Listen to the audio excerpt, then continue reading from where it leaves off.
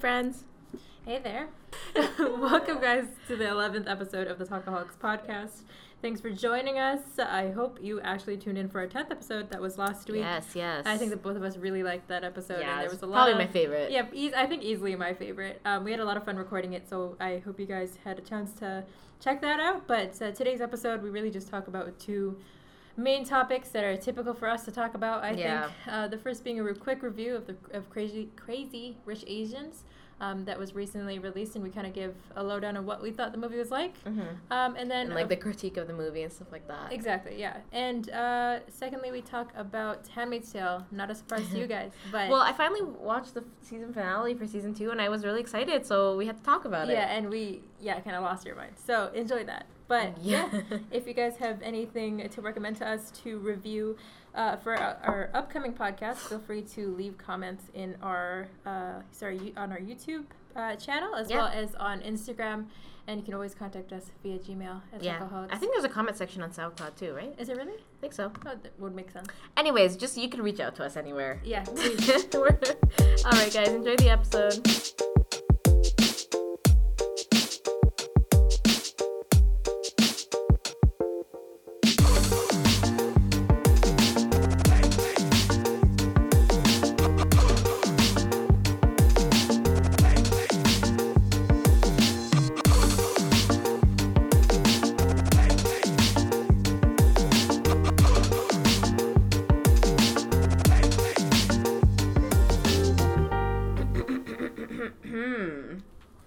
Razia. Yes. Tell me. I gave you homework 2 weeks ago. 2 weeks ago, are you sure? 2 weeks Maybe it was ago. a month ago. Dude, stop. It was 2 podcasts ago, so that's a month ago. Oh, already. I gave you homework, and everybody knows, Razia never does the homework that I give her. So, tell me, did you do your homework? Yes, I did. I watched Crazy Rich Asians. Hooray! Thank God. Okay, so, wait, I have to find my notes. Where did I made minor ones too. But yeah, I watched it. Oh. I watched it at home, and I don't know. I can see why you have a lot to say about it. Yes. And I also have a lot to say about it. So we'll see. Okay, so first of all, how did you like the movie?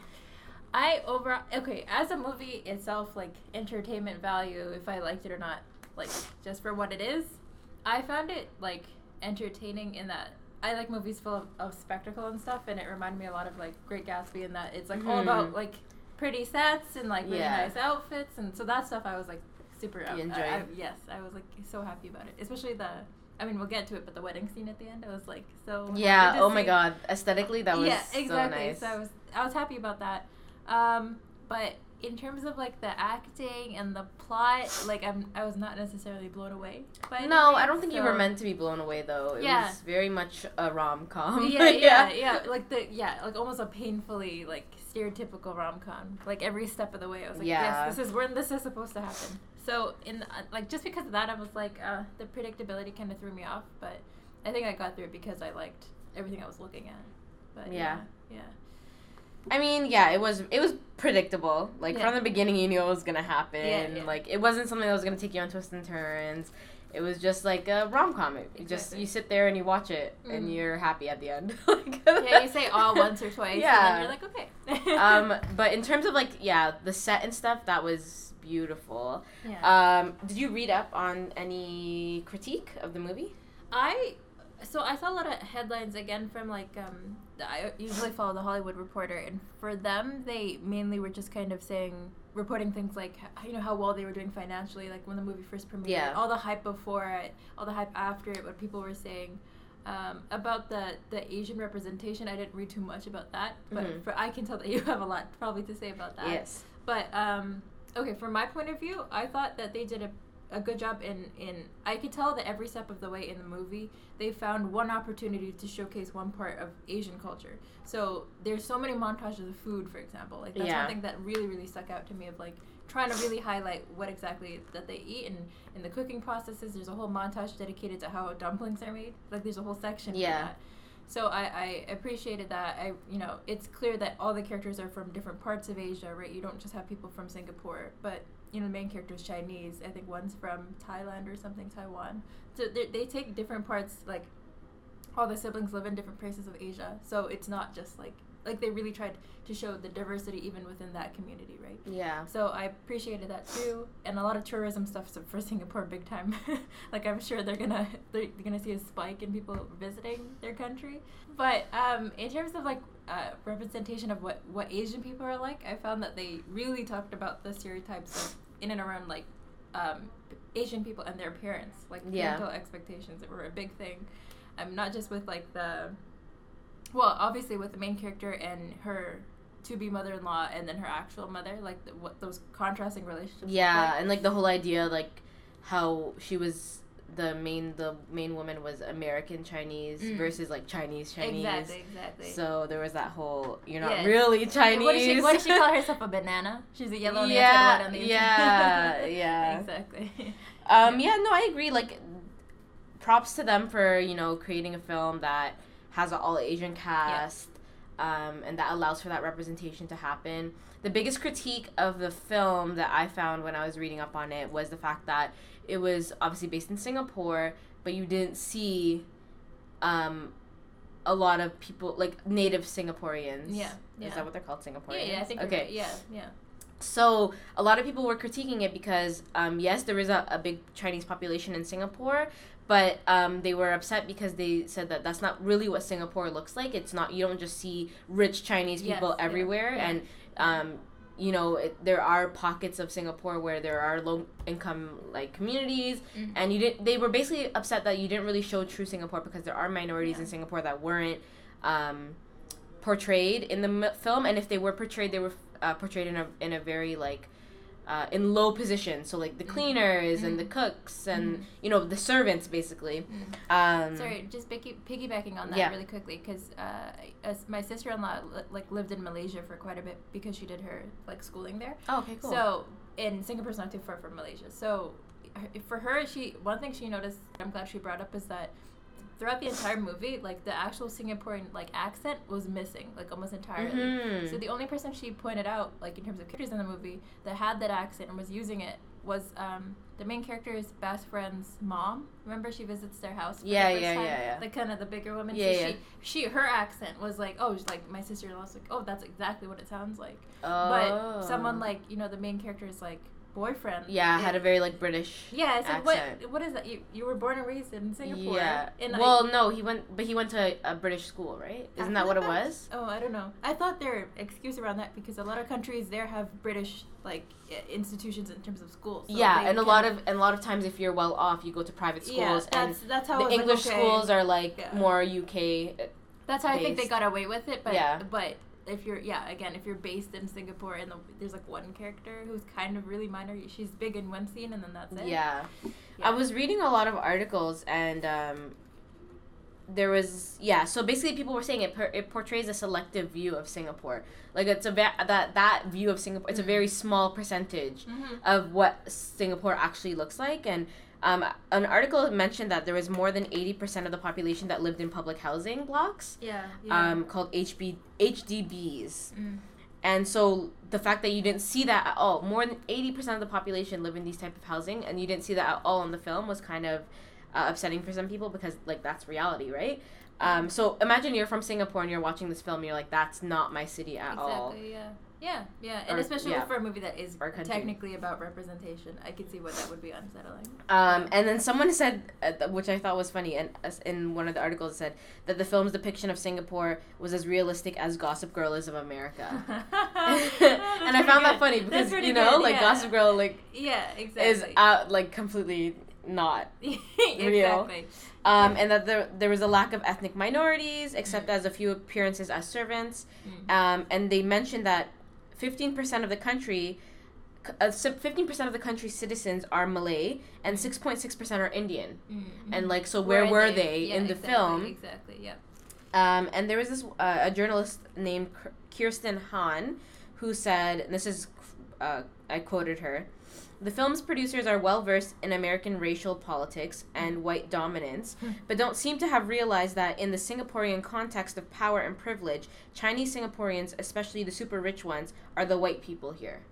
And I thought that was really well said because, like she said, the producers of this film know of like the racial politics of film in the Hollywood context. Mm-hmm. So they should be able to see that when you switch your when you move your context around, when you move to a different country, in terms of filming, like you should still be able to see where the racial power lies. Yeah. So that was, I feel like, yes, it's based off of a book, so that puts you under certain restrictions. Right. But as a producer, as a director, as the screenplay writer, all that stuff, like you make certain choices of how the film is gonna look. So you chose not to include these people in the film. Yeah. You know what I mean? Exactly. It's like what she's basically calling for is like more of a conscience around the like hierarchy within the Singapore country itself, right? Exactly. Coming in from American view, coming in shooting in Singapore, you gotta have respect for that, I guess. So like obviously we can argue both sides, and I think that it could be argued forever because people have something to say, but there was one part so they said that like one might argue that because the film is about Singapore's 1%, it's logical to only show elite spaces, which makes sense. Yes, the film is about like crazy rich Asians, right? That's the title. But the result is a sense of place so wealthy and ethnically Chinese, it feels hermetically sealed from anything or anyone else. Right. And so like it's a false portrayal of the space that they're portraying. So yes, it may be about like the really wealthy, but you always have to be conscious of the fact that no matter, like, even though this is a film, when you show a place that is real, so Singapore is a real place that you can visit, when you portray that to people, especially people who probably will never visit in their lives, you're giving them a certain view of that place. Exactly. So I feel like you're being ignorant to think, people won't think that it's only like, no, like, come on. And I think you have to also be considerate that, like, again, to your point, is that this is probably the first time a lot of audiences have seen Singapore on screen, period, and so are going, wait, there's a place that's not in China that looks like China, kind of thing, like, like there's people who have those thoughts and who are kind of ignorant to the fact that there are different types of Asians that are not just Chinese or Japanese or whatever, right? So I think it's fair for critics to say, no, we wanted the other side. And it's too much of a caveat to say, well, this movie's about rich Asians. Well, yeah, exactly. You're still in a country. You're still in a country that has more than just rich Asians. Exactly. Like, they're a very small percentage of the country. So, you got to portray what's correct. And there was another journalist, Mark Sang Putterman from The Atlantic, said, the story is one of white norms when representation means literally swapping Asian faces onto white bodies. And those Asian faces are of a certain kind. They're ethnic Chinese, they're Christian, and they're educated in the West. So what is sacrificed is a fuller character of Singapore, one with brown South and Southeast Asians, as well as city spaces that aren't quite so deluxe and perfect. And so you don't see a lot of like those ethnic pockets of the country in the movie. I think the only time you really see a less deluxe place is when they go to like that underground like mahjong. Oh yeah. The like when she plays against the mom. Yeah, at the end. Yeah. Like where it's like less luxurious. Like you wouldn't expect the mom to know like, it's just like of a place like that. Kind of place, So like. That's really the only time you really see something like that. Now that you mention it, it's probably the only place. Because even when they're in New York, that's still a class. Like it's still a higher class. It's still like I completely get it actually. So I mean, I still think that the film was good. It wasn't the best film I've ever seen in my life. No. The set was beautiful, and it's for people who don't really get to see a lot of like. Singapore, you get to see different cultures like that. Like it's really nice to see like opulence like that in a different culture setting, right? Other than like the regular American, No, It's really nice to see, but at the same time, we just have to be conscious that we're not seeing everything. So watch. I'm not saying don't watch the movie. Watch the movie, but just have that consciousness in the back of your mind, and just realize that they're not portraying. I think this goes for anything, honestly. For any film you watch, any media that you take in, you just have to be conscious that you're seeing a certain perspective. And that if you don't just take everything at face value. Learn more about the culture. Look more into Singapore. Like, you know what I mean? And I think because I was thinking this while watching it, the one thing that Crazy Rich Asians benefited from and completely kind of was under the shadow of was the fact that Black Panther had just come out, and it was the first time a movie, again, you know, a cast that was fully, you know, it's not just a movie about Black people and Black empowerment, but it's a cast that represents exactly that, right? You see completely a representation of that throughout all the actors that are in that movie. Yeah. Crazy Rich Asians followed up on that, and so because Black Panther did so well, I think they benefited there in terms of audiences and why they got so much of attention and why they did so well in their opening night. At the same time, I felt like when I was watching it, I was like, I wanted to feel that excited to see people of color on screen for the first time, and that many people, and in the setting, not just in America. But because Black Panther, I mean, I haven't seen it, but because that hype. You haven't seen Black Panther? Yeah, we talked about this in a different podcast. You still haven't seen Black Panther? Yeah, I still haven't seen Black Panther. Okay, so you don't have, like, you can't say okay, it. but look. No, but Razia, Razia, I don't understand. You're the Marvel fan. I know. I'm confused. I think we literally talked about this in the first or second podcast. I've seen Black Panther, like, 3 times. Okay. I recognize that I need to watch that movie. I'm shocked. She's never been more offended so in her life. Oh wow. Okay, sorry, continue. No, it's okay. No, but what was I saying? No, it's just that I found that because that movie did so well, and because there was so much hype and like people are excited to see something they'd waited for a long time be on screen. Yeah. That I wanted this to kind of. I knew it wasn't going to meet that expectation because it's. Well, it's a different genre. It's a different type of film. genre, and it's based on a book that like I didn't necessarily. I wasn't excited about either, so it kind of set expectations for myself there. But I don't know. I felt like. Maybe I'm expecting too much out of a rom-com to have like more deeper conversations or have more like nuanced messages about I think that culture, if you came from an Asian background, specifically a Chinese background, you can identify with some of the struggles that the characters faced. Not in terms of like, richness or whatever, but like in terms of the stereotypes that families had, if you came from a certain background in the Chinese setting. So like I can understand why you would be excited to see a movie like this because first of all, you're kind of seeing yourself in the film, which is like exciting. So like if we see a Muslim person, anywhere in film, we're like, yes, exactly. That's not about terrorists. Yeah, exactly. You know what I mean? Like we're so excited. If we see a Muslim woman in hijab being just a normal human being, wow, great. If it's not attached to like terrorism, literally, even in the background, I'm like, oh my god. Yeah, right, exactly. Like an extra. you know what I mean? No, we're like, wow. Sure. So yes, I can understand the excitement you have. When you see yourself in film, and that's the type of thing that we want to see. I still commend this film for doing that. Yeah. But we just have to be like cognizant of the fact that there are parts that are missing. There are parts that are missing that are very important to Singapore and to the people who live in Singapore, and that we shouldn't erase that part of them. Yeah. So those are my thoughts on the film. I'm glad that you watched it and we got to talk about it. Yeah. But there was only one last thing about the movie that it just plot wise that I was kind of confused by when the main character. I can't believe that we don't remember any of their names, but the main character when she. I have a really bad memory, so I don't. It didn't stick clearly. But when she first realizes her boyfriend's rich and like after they took their first class flight or whatever, and she enters his mom's house. Yeah. Like, there's no real shock or revelation that happens. She kind of accepts it. Like, of course. Yeah. He's rich. I didn't know she was laughing at her.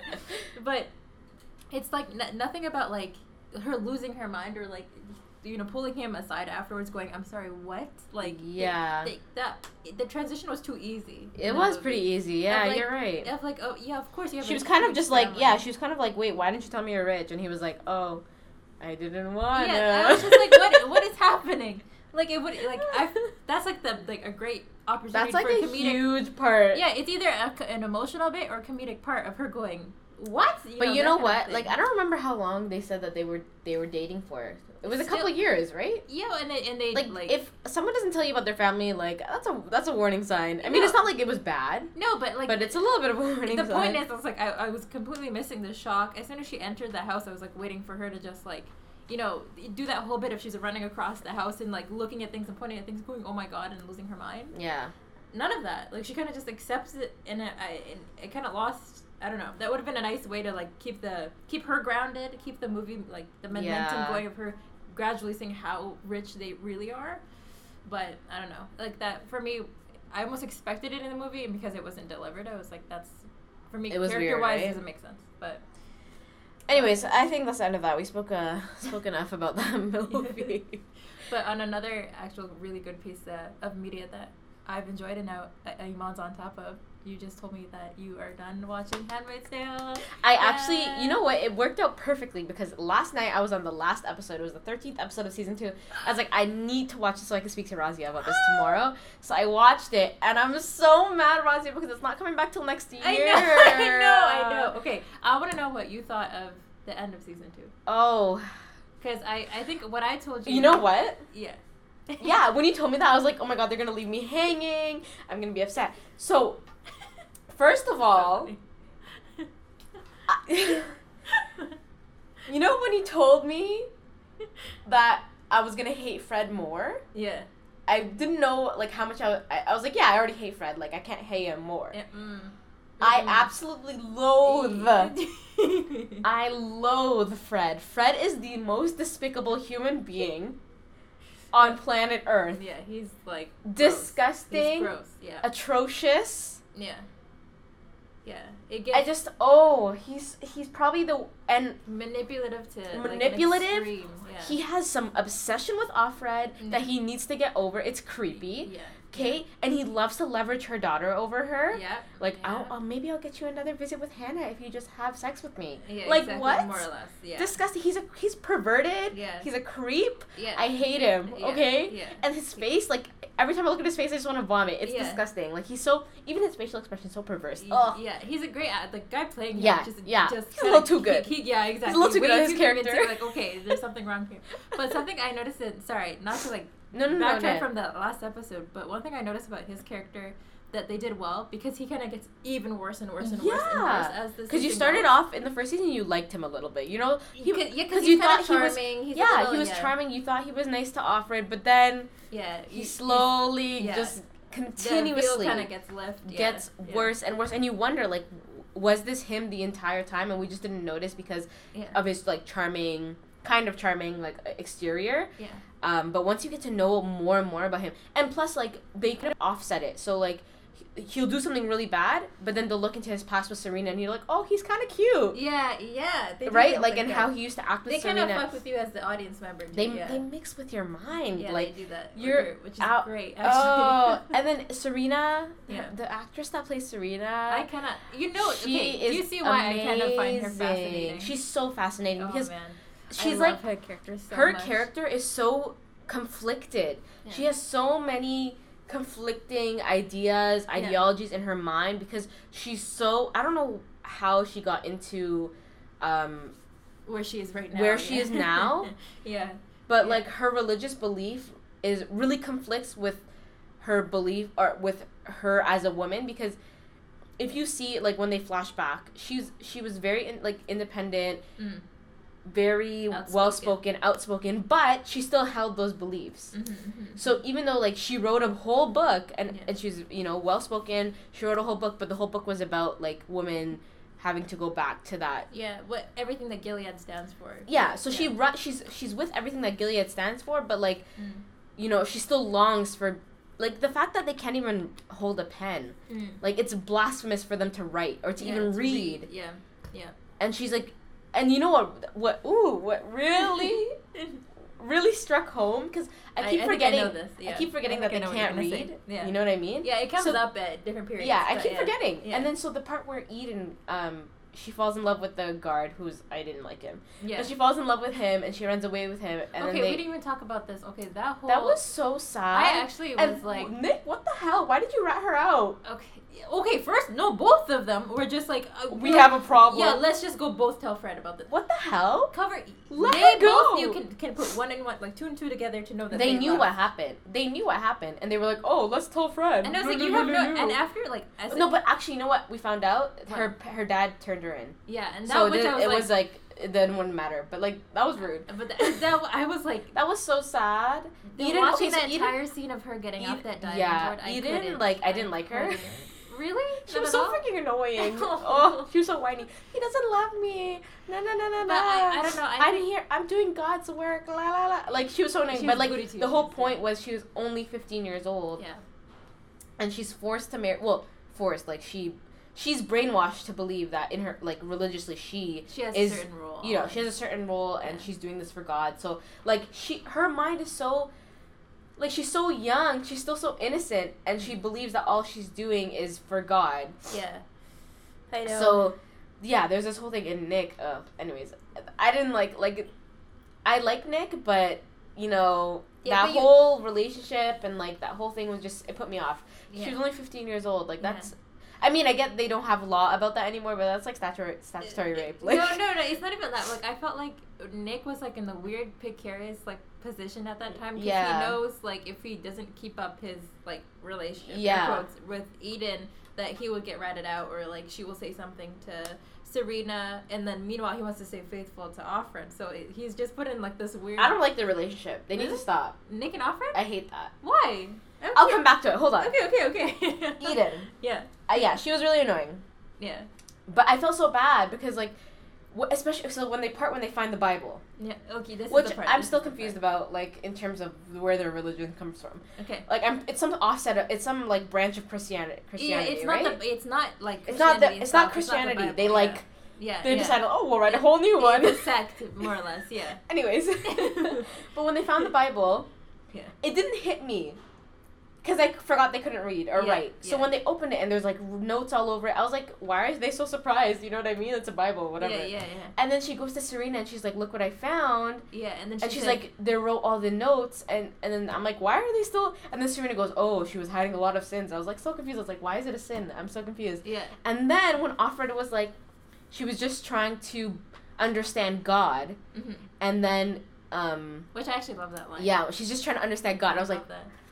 yes, okay, okay, I'm getting there. Yeah. And then Serena said something along the lines of, like, what did she say? She was just like... Well, the whole point, like, they allude to the fact that she's writing in it. She has a book with her, exactly. Like, and then, so basically, Offred said something, like, along the lines of, what are you, like, how are you going to teach your daughter, or something like that. How to read and write. Yeah, and then she was like, oh, my daughter is going to... I'm going to teach my daughter the word of God. And she's like, what did she say? She said a line and it was so powerful. She was like, she won't be able to read the word of God. Like, how will she understand the word of God if she can't even read the word of God? And that was, like, so, I was like, oh yeah, they can't read. But it was so powerful, and that's really what started to change Serena's mindset. Yeah. And then they had that whole situation where Serena tried to, you know, force the wives, like, bring the wives together. Yeah. Yeah. For the good of their children. I was, like, clapping for the entire I know. I was like, yes, Serena, when they brought them together and then they come in.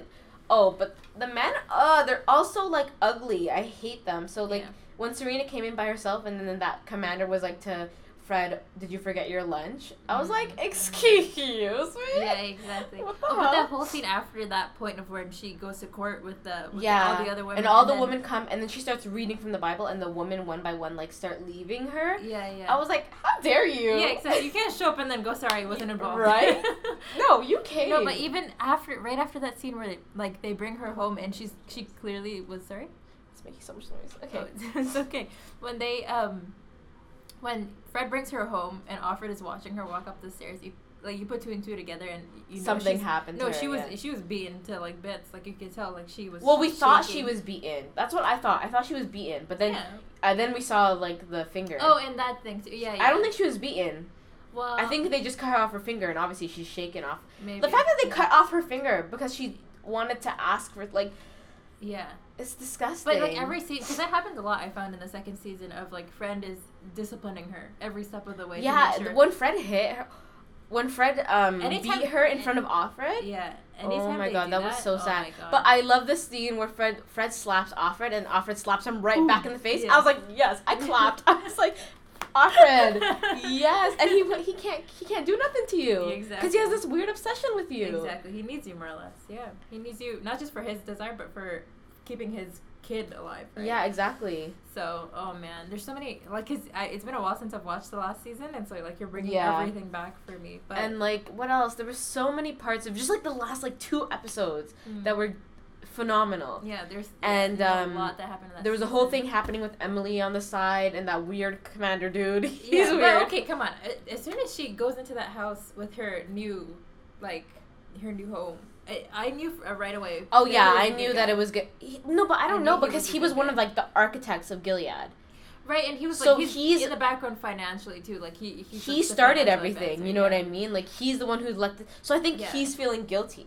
Yeah. And what he does is because he's feeling guilty and what he sees what's become of Gilead and what's happening. I think he's trying to give back in a way of like releasing handmaids. But it's like a typical for me, like, because when they enter his house, he's playing music and there's art all over the walls. Yeah. I'm like, first of all, that probably isn't allowed in Gilead, and Yeah. second of all, if knowing Margaret Atwood, that's like a sign of like a liberal, free thinking person. Exactly. Right? So I was like, okay, he's good. Like Yeah. even though they every step of the way they're trying to make. I was waiting for him to do something weird, but like.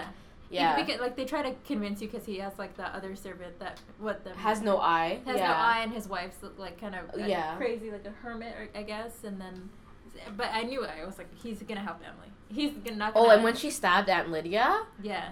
I was like, hallelujah. Yeah, but it was like, I was like shaking in that entire scene. Yeah, me too. Like, oh my god, it was like, what are you My doing? heart was like beating. My heart was beating because when she was like, when Aunt Lydia was like, it's like I cut your tongue out. Yeah. I was like, oh, that's the last straw because they mutilated her body, and in probably one of the worst ways for a woman. And like, yeah. She had that knife, and I was like, oh, she gonna kill her today. And then, but the thing is, I was reading up on spoilers for season 3, and he said she's coming back, so she's not dead. Aunt Lydia's not dead. Well, and that's the thing too of like she stabs her, and I know she's not stabs her in the back. And she's not fully dead. But my whole thing is you followed through with it. Why not just kill her? Because the servant found her. The Martha found her, and so no, the Martha took her and put her in the room. Remember?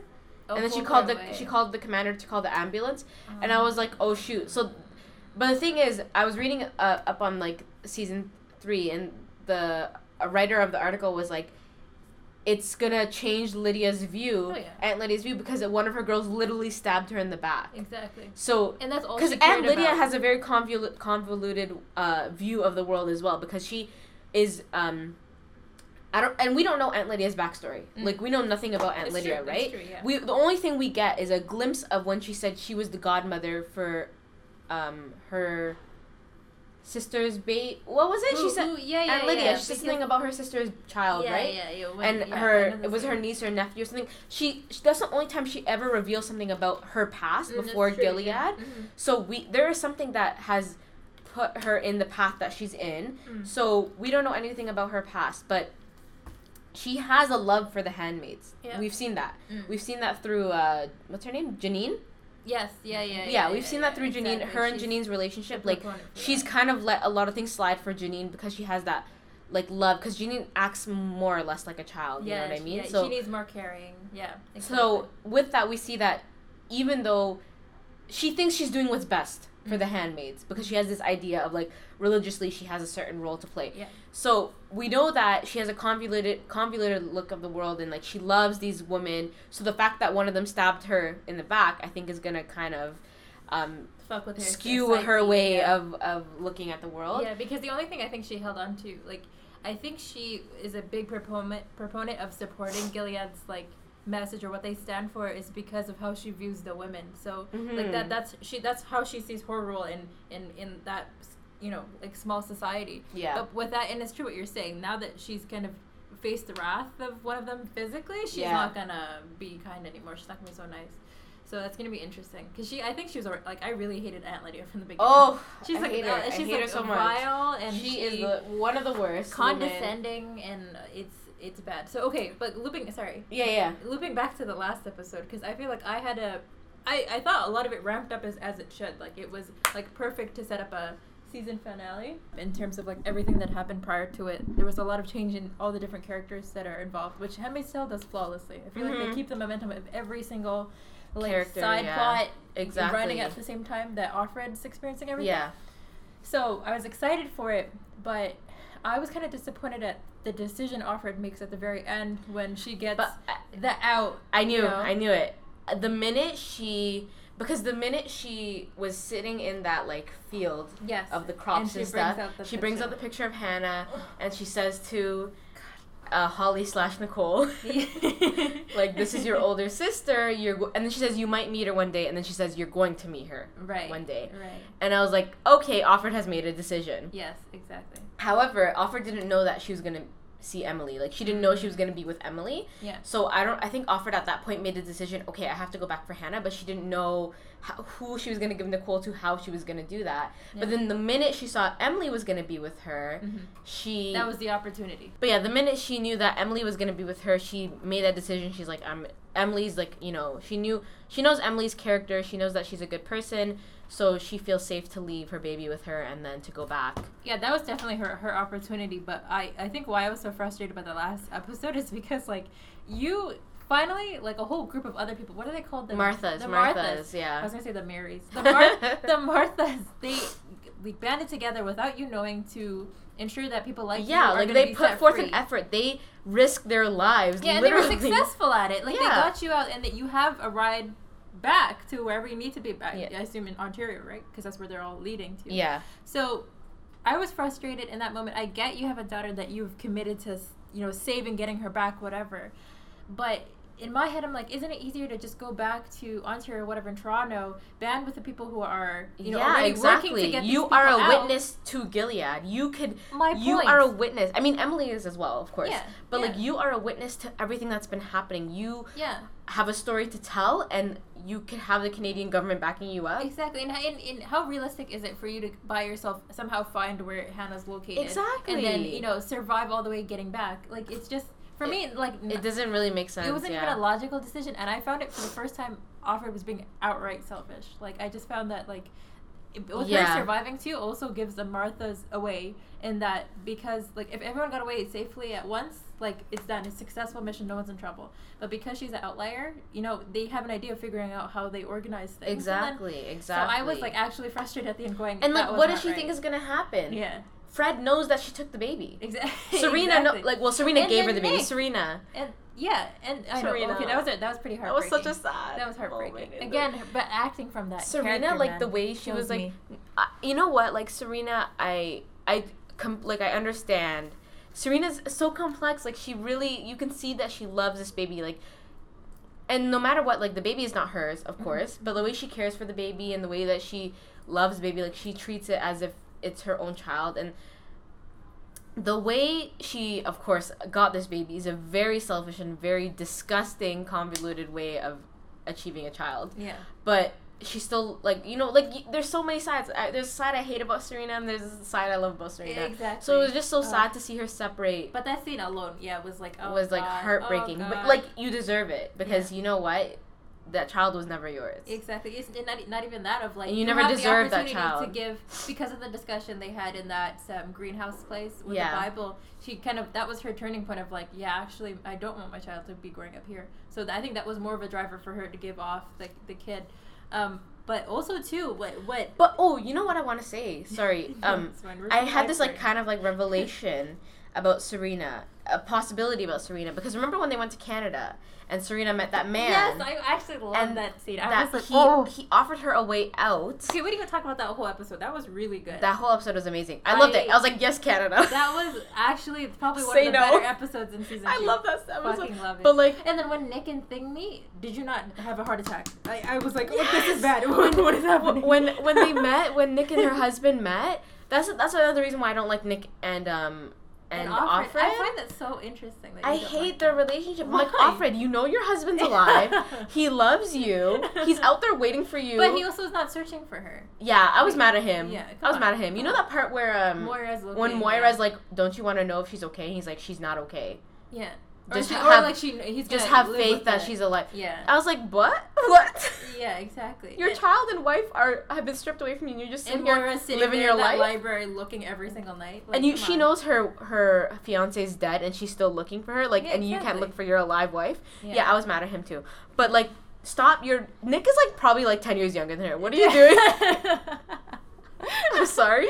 But I think because it's not that I like Offred, it's that I like Nick. Why do you like Nick? Because... Okay, wait, hold on. Before we go on, Serena's revelation, hold on, let me talk about it.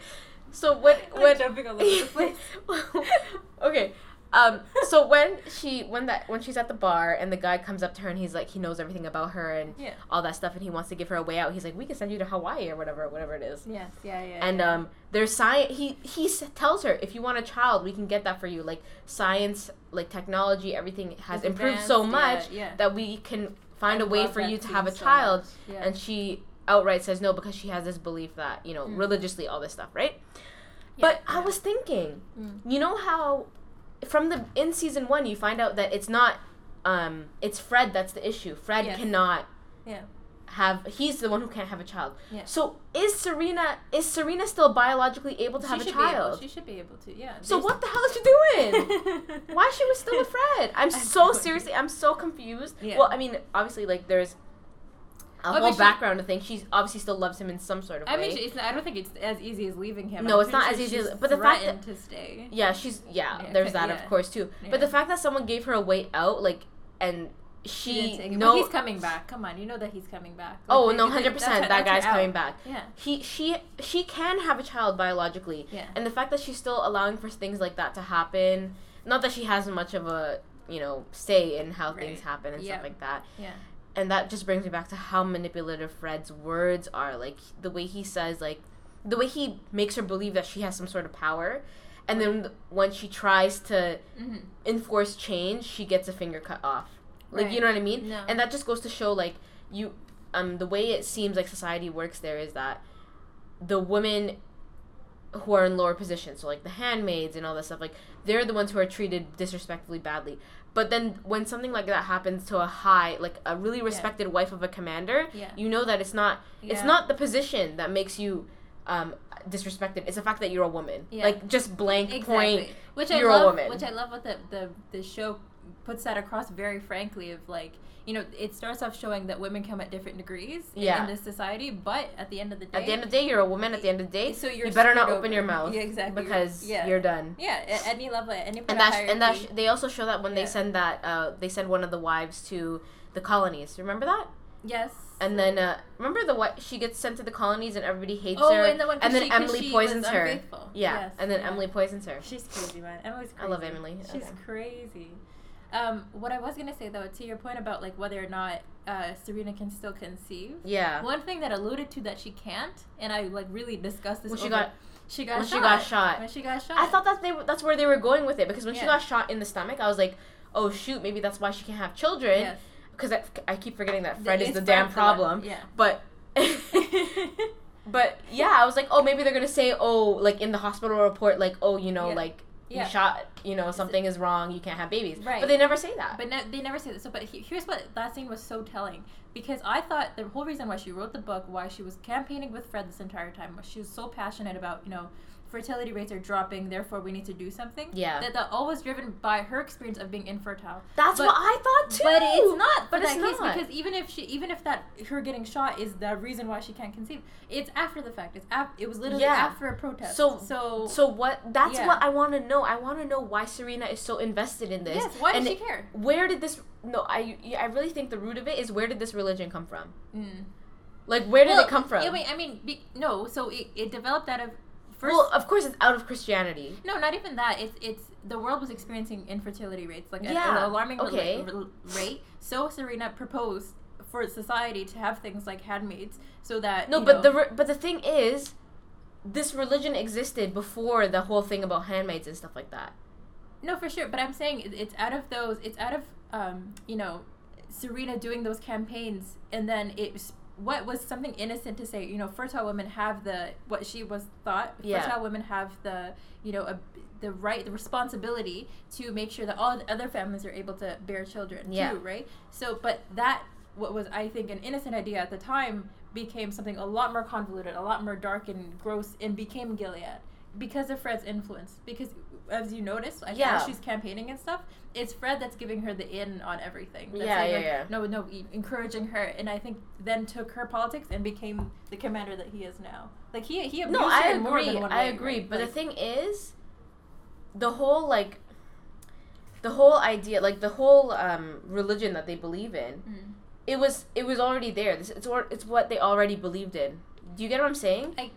She already believed in that, like the whole idea, like lust is a sin. You can't have relationships with your husband. Like, the whole idea where women have to obey like that whole religious belief was already there before she was campaigning. So where did it come from? See, that's what I want to know. After the fact, I don't know. Yeah, I don't because know. they show scenes like. they were already believed, like, you know what I mean? Yeah, that they were. And obviously it's not something that was very widespread because it was just kind of them too. Yeah, it was just them. And yeah. So I really want to know. But anyways, like, we gotta wrap this up because we've been talking a little too much about this show. Yeah. There's a lot to come. I'm really really excited for the next season, and you know, but I was reading on like I said, I was reading on an article like kind of like spoilers on season 3 and stuff, and the producer or whatever the show was saying, like, obviously it's based on the book by Atwood.